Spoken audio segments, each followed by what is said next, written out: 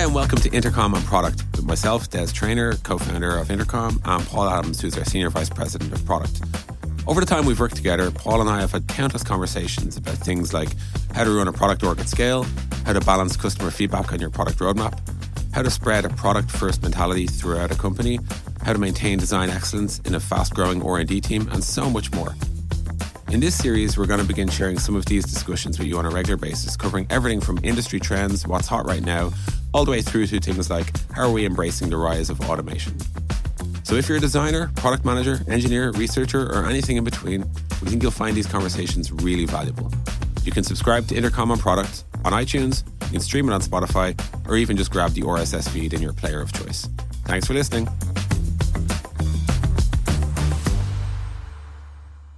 Welcome to the 12th episode of Intercom on Product.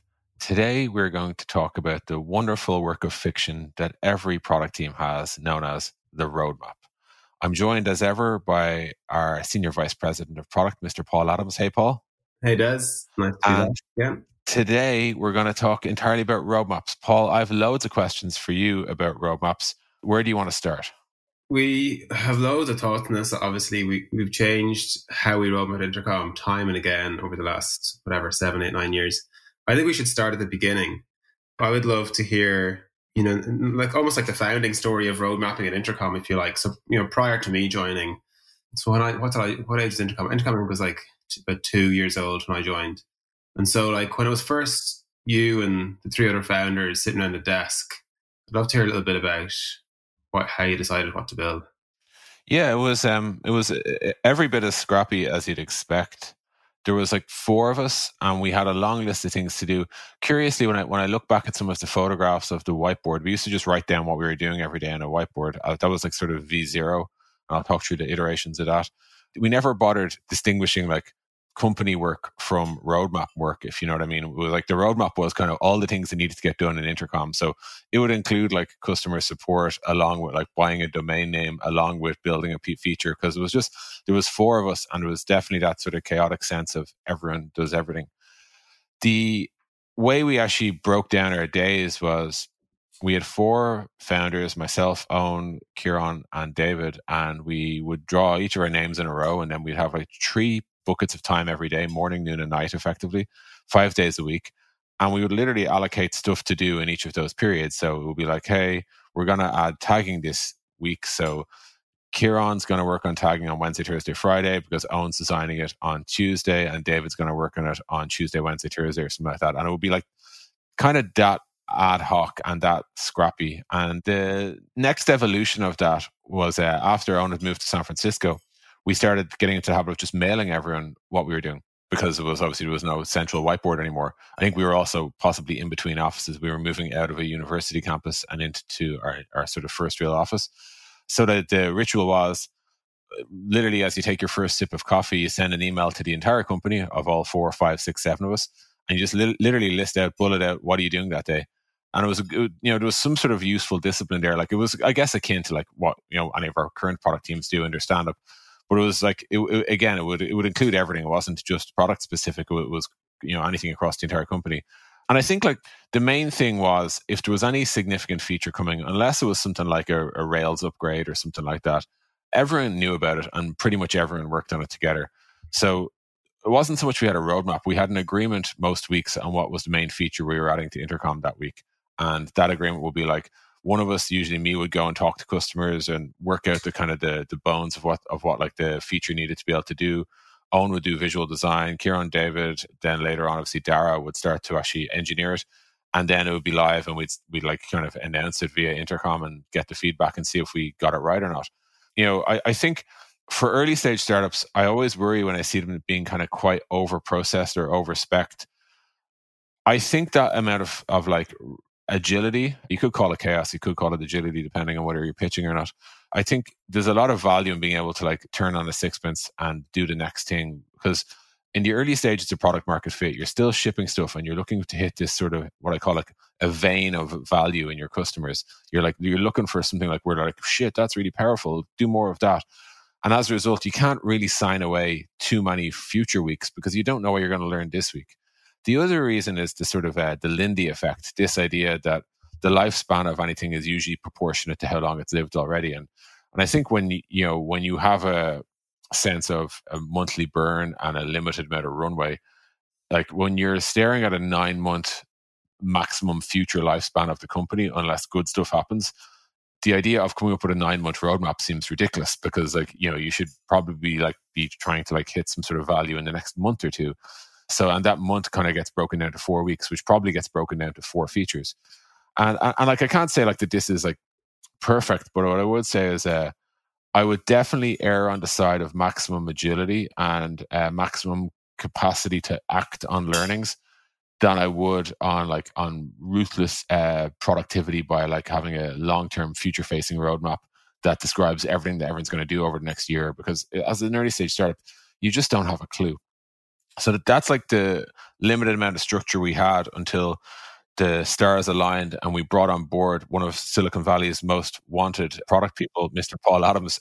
And I think when you joined, we had just raised a Series A, and the idea of the future being so uncertain was kind of de-risked a little bit. We knew we just raised, I think, $5.5-6 million. So we knew we had at least a couple of years in us. So at that point, it became more of we're going to start hiring more people. I think, maybe were you the 13th or 15th person or something? Yeah, 13th, yeah. Yeah, that's a good memory, Des. And once you start obviously adding more heads, you need to have a more structured way of getting these people to work together. Also, for the first time, you're probably not all working on the exact same thing, which means you have more than one thing landing in the product at the same time, which means you need some amount of some sort of grand central instructor who makes sure that you don't code across each other or add features that contradict each other.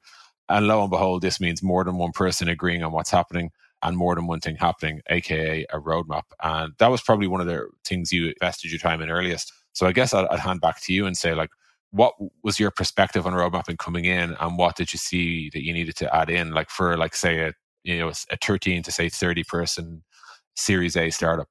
Yeah, it's fascinating listening to you talk about those early days, because one thing that strikes me, and I'll get to your question in a second, because I came from Facebook, where it was a completely different animal to Intercom, obviously, at the time.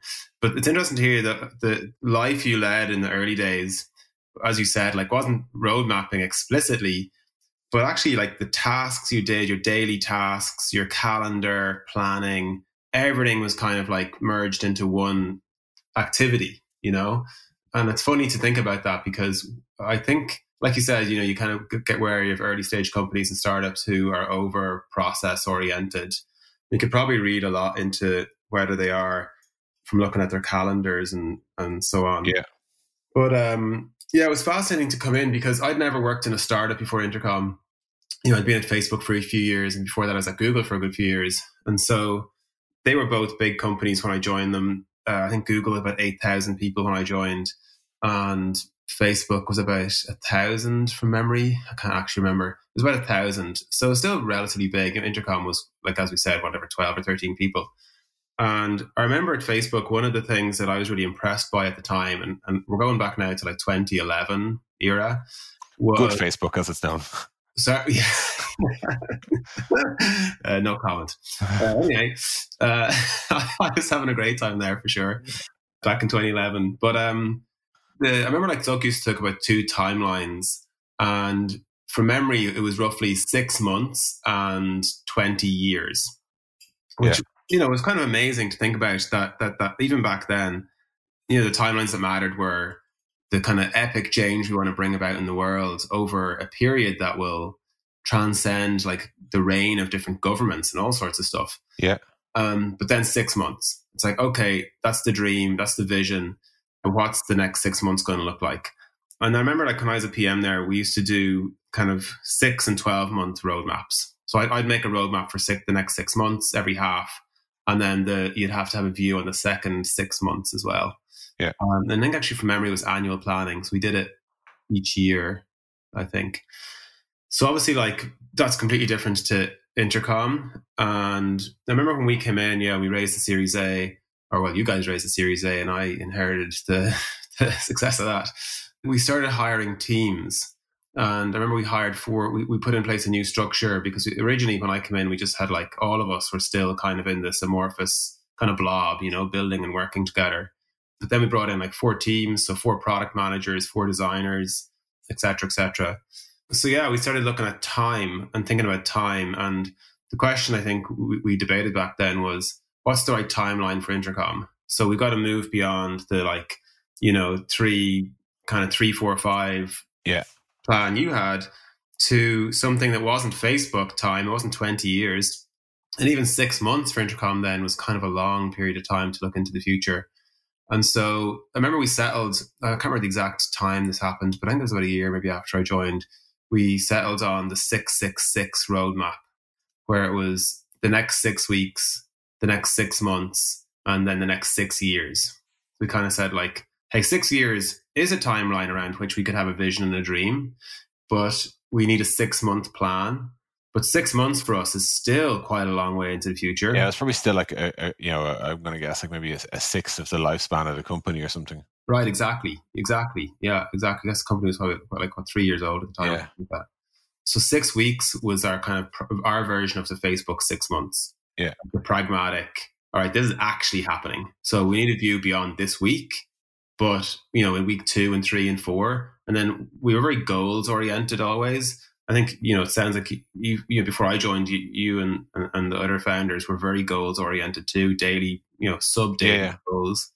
And so we're okay, 6 weeks, what are our goals? What does success look like? So even back then, I think we're quite outcome focused in terms of like a successful 6 weeks looks like X. Yeah. I will say, and it's rare for me to compliment you on this podcast, but I think one of the things you did that really helped land the specificity and maybe like introduction of a bit of rigor of say 6 weeks was you also brought in these, long-term vision statements. Like I remember we had posters in the office saying things like all businesses will become internet businesses, or the future of customer service will look more like the past than the present, or like the internet is still young, or like I remember you produced a lot of these. They were, you probably remember, they were like Helvetica, just black and white posters. They were like in our canteen. But I think like it let people accept that like, hey, this might feel like pretty restrictive in the sense that like for the next 6 weeks, we're being quite rigid on making sure we ship tagging or something like pretty minimal like that.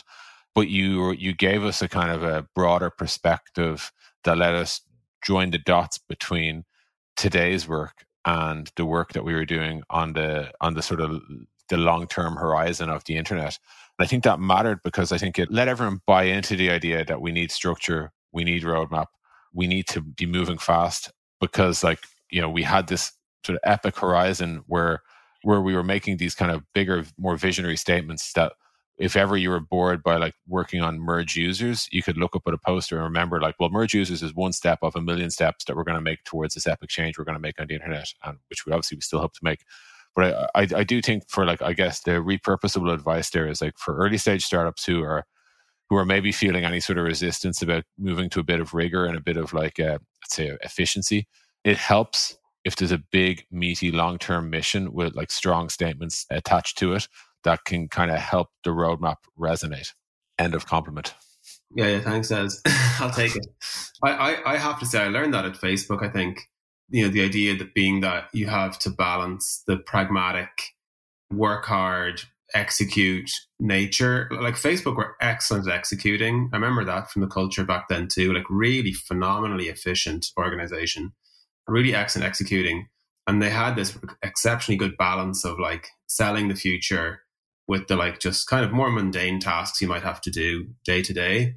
But I think one of the big things for me then too was, I think some of these statements that Facebook had at the time, and then that we started to create an Intercom, they're kind of beliefs. There were things like things we believe about the future, and it's like, okay, well, if we believe these things are going to happen, we may play an important role in making them come to pass, or might benefit from them if we set ourselves up well. So like the idea that you need both, I think, is really, really important, especially in the earliest days. Well, actually.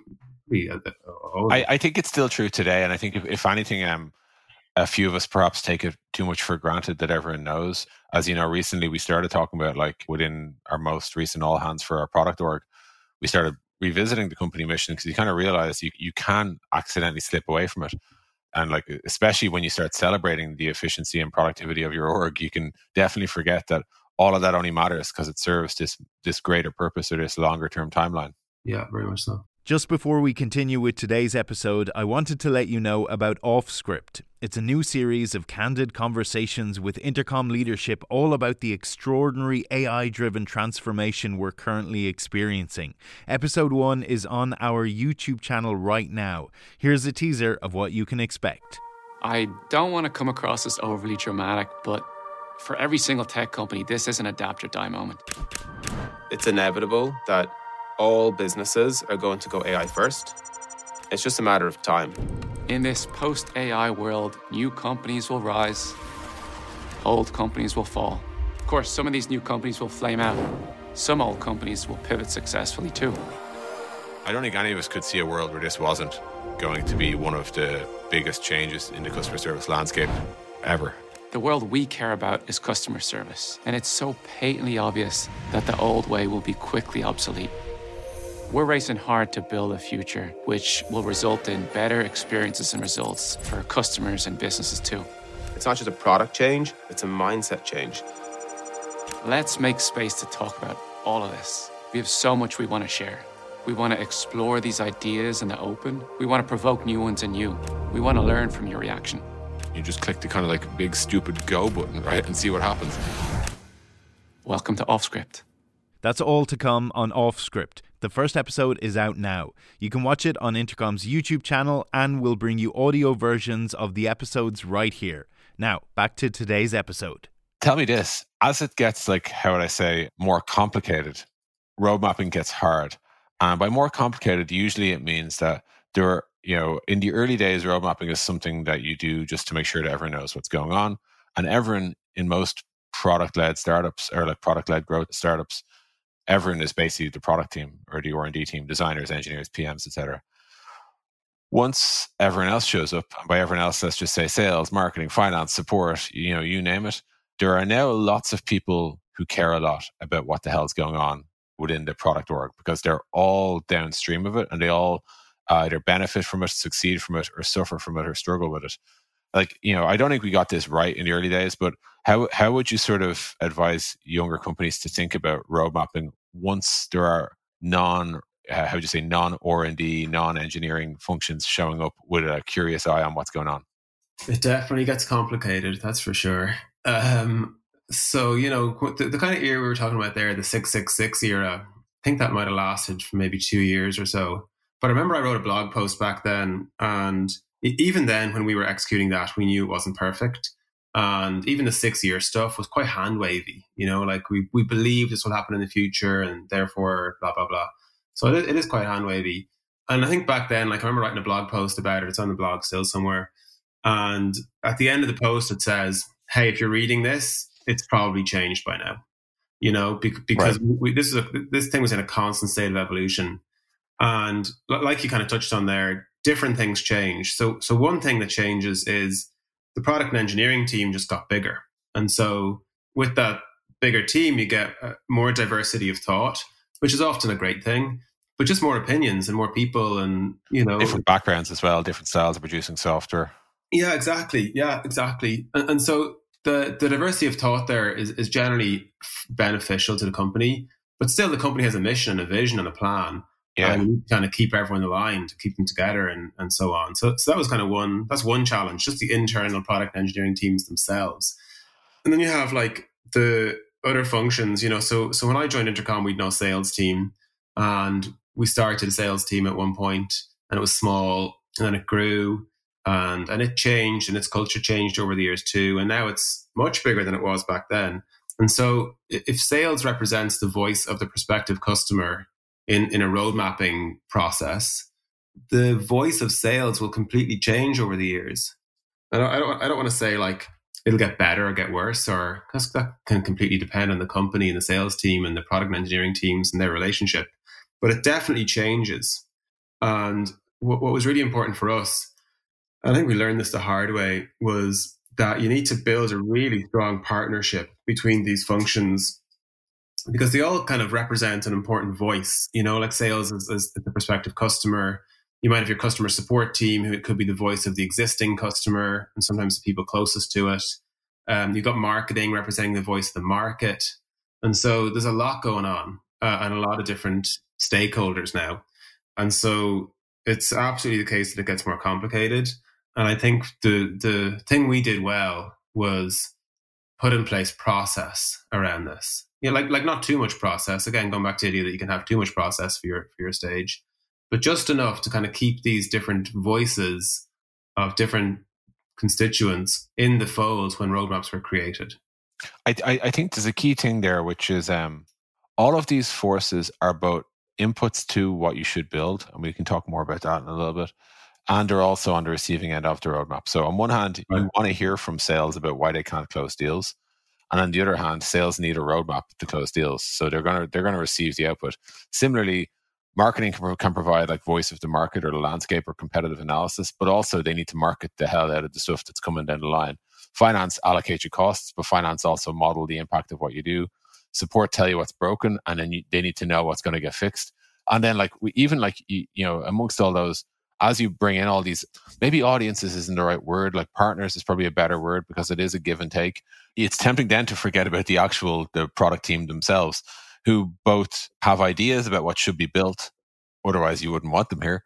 But then on the flip side, they need to be inspired by whatever's on the roadmap as well. Like they need to look at the roadmap and they just can't see like 78 iterations of our like Salesforce plugin. There needs to be something there that has them able to join the dots between like the visionary statements on the posters on the wall and the work that you're doing today. And if there's nothing there that helps them kind of build that bridge, it's a tough roadmap to get people excited by. So I think like the lesson for me is, and I think we were probably slow to do it. I think certainly in my mind, like there was nearly a novelty to having more than one group to tell about the roadmap. Today, I think it's much more, we need to get out there and make sure that everyone knows, hey, roadmapping's coming up. Here's the things we'd love to hear. Here's the areas we think you to be experts. Here's what we'd love to, get from you in whatever form you can share. And then we're going to bake all this in. And then we're going to come back to you and tell you what the roadmap is. And if it doesn't look exactly like you hoped, we're going to explain why that is so that you can still buy into it.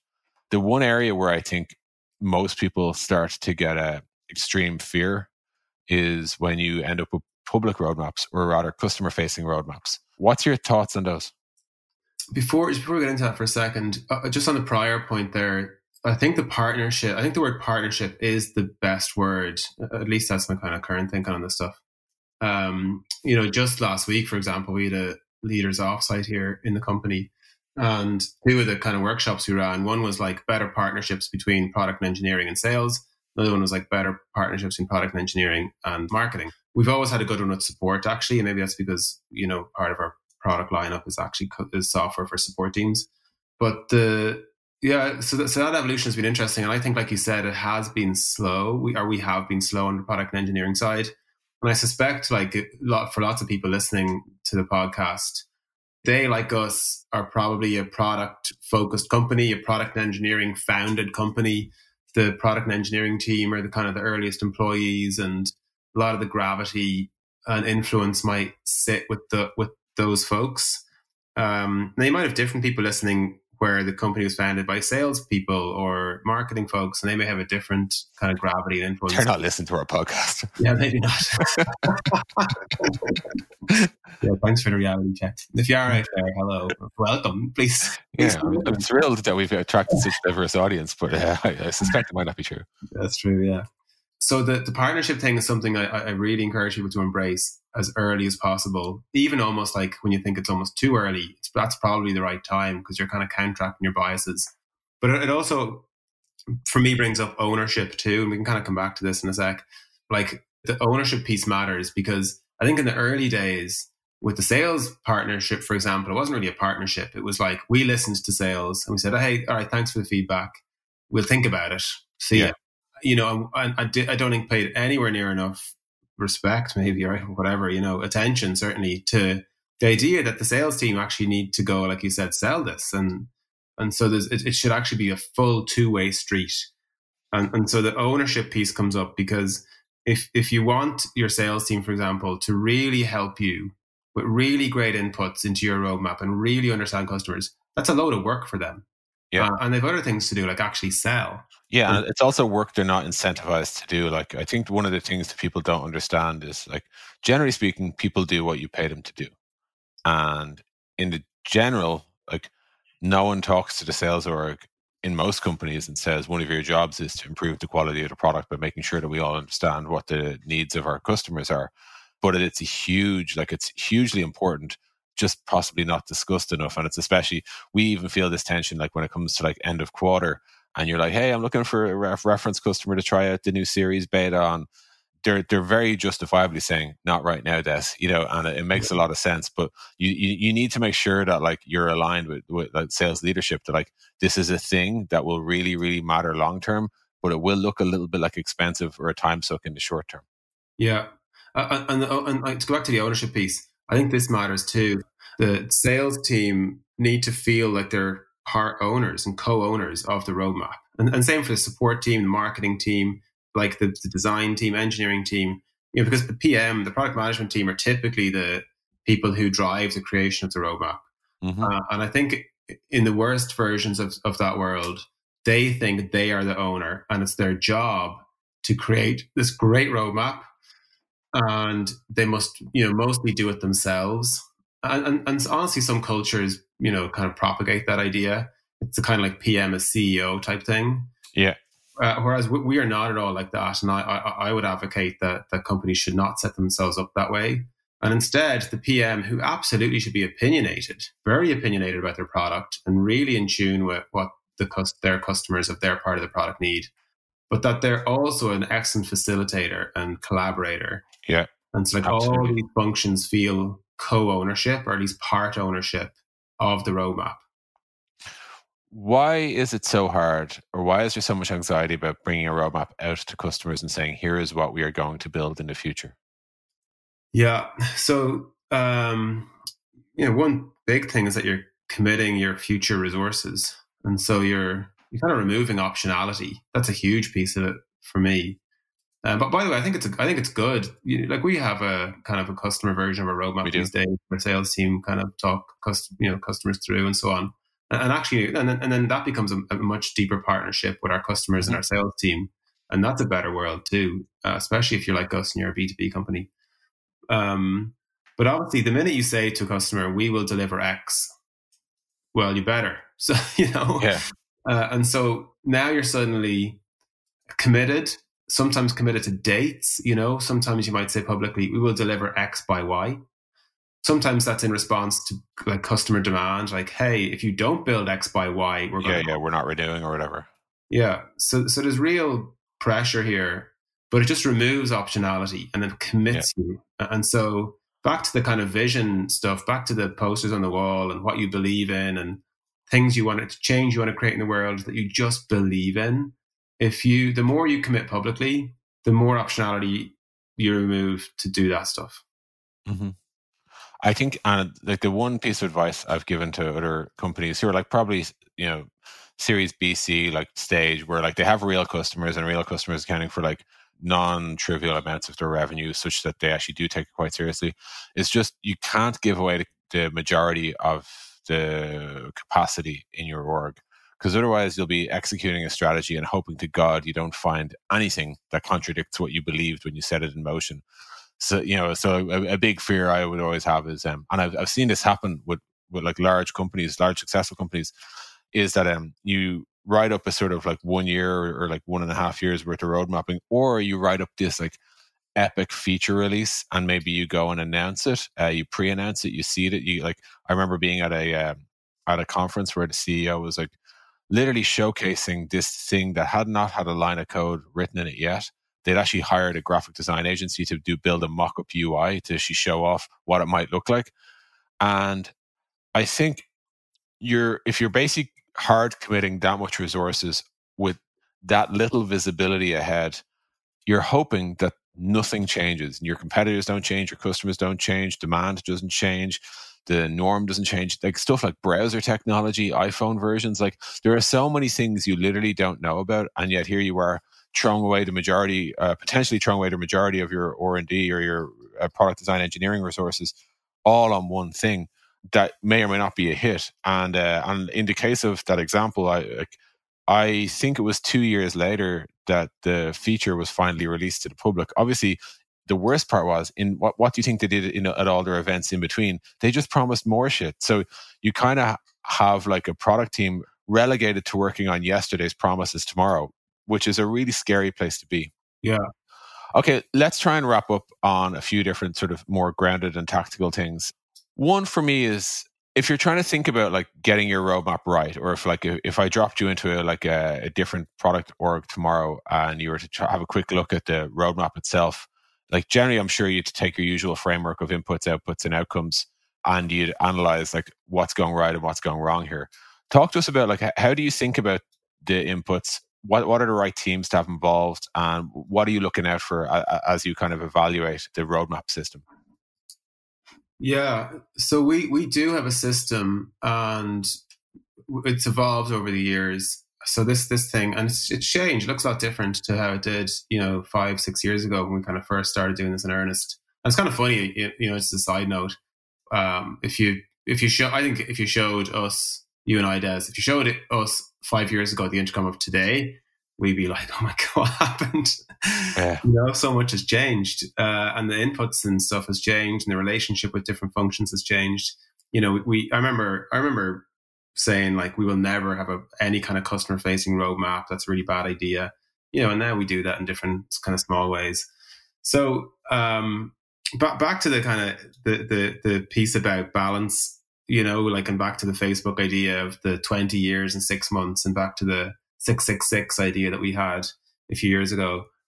There's definitely a really important balance between reserving space for the stuff you want to build, So, I hope most companies listening know what their kind of mission for the company is. That is the reason the company exists, other than to make money, and have a vision for the future that looks better than today, and is a reason that people would buy your product in the future because you're differentiated in some interesting, new, important way.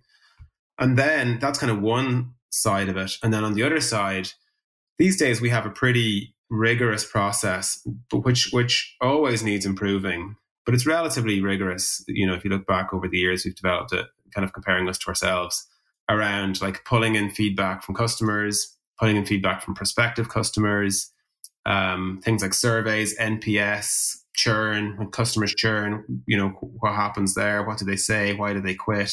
Can we remove those reasons for people to quit in the future? Product satisfaction. We do outcome reports for all projects these days, which kind of looks at the metrics that we set, the success metrics. And so there's kind of two halves to this, or two sides. Certainly, it's not really 50-50. One half is the kind of your strategy, the things you want to build, making sure you've protected roadmap time, or developer time, really, to go and build the stuff that you believe in and have conviction in and want to take some bets on because you have a vision for the future. And then all the kind of stuff that you just know is going to help you drive revenue, keep the company healthy, give you that future, that longer term future that you can kind of invest in. Yeah, I think the tension there is like the balancing of like sure shots and big bets. Like some stuff you just know will work, but it's usually not going to be like, there's like generally tends to not be any like multi-billion-dollar, I know this will work type ideas. They generally tend to come in the form of high risk, high reward. Yeah. That kind of brings me to the last topic that maybe we'll close out on, which is just road mapping is a process ultimately. And all process exists to try and find common standards and common quality in terms of output. But the risk I think you run into, the more specific and highly instrumented you get, is that you maximize productivity or throughput or delivery in this case at the expense of creativity. Like creativity is in a sense inherently inefficient because you have to try things and not all things work, which means you need to accept that like you'll build some stuff that you'll throw away. And that needs to be accounted for in how you think. So a question I often come to when I see any process in Intercom, or in fact in any company, is just what's the downside of this process? Because I think a real fear I have is when most people look at the sort of, when they introduce a process, it's usually a reaction to a cut. Like it's a reaction to, oh, we got this wrong, or hey, Johnny shipped this and he shouldn't have shipped it, or whatever. And so they're like, all right, well, add a step called should Johnny ship this to the process. And next thing you know, you've got like 27 checkpoints before something can go live, which ultimately hurts efficiency, which ultimately hurts leverage. And because of all that, like I think the risk is you guarantee a minimal standard at the cost of a high standard.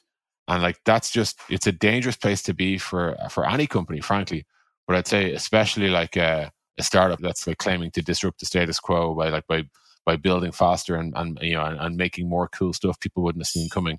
If you have this meat grinder process that beats the shit out of any creative idea and guarantees that everything comes out pretty vanilla, but at the same time every hour was spent effectively, I think that's like, it's classic small company behaving like a big company. But it's also, I think it sows the seed of your own disruption because you're no longer capable of coming up with new ideas because it's not safe to do so. Thoughts? Yeah, I agree with that. I think it's really important. It's actually, just as you were talking there, I was reminded that we here at Intercom completely redesigned our roadmap process over the last 6 months. 6 to 12 months maybe, but we kind of started rolling it out a few months ago.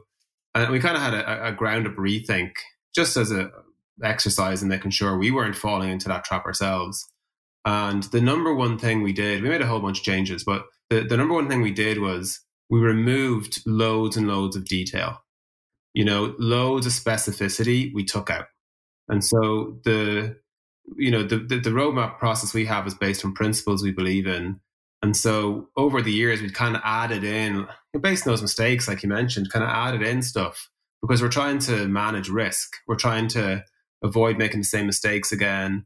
We're trying to make sure that we're an efficient org and so on.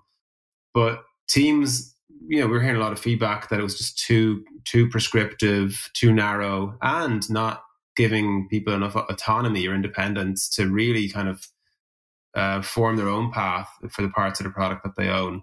So the biggest change we made was removing all of that detail. Yeah. So I guess the kind of point there is if you're kind of talking the talk there, we did actually walk the walk over the last kind of 6 months. I think the interesting inflection point is early on, you or me or any of the product leadership was so close to the customers and so close to the actual customer support team and the actual words that are being written in about the features we release that you have this kind of tacit knowledge on tap. And then as like the layers arrive, as in, you go from being a manager, from being like a manager of managers to a manager of directors of managers or groups. And the distance between product leadership and the actual front line gets ridiculous to the point that like the best ideas are going to come from like the group level or the PMs themselves.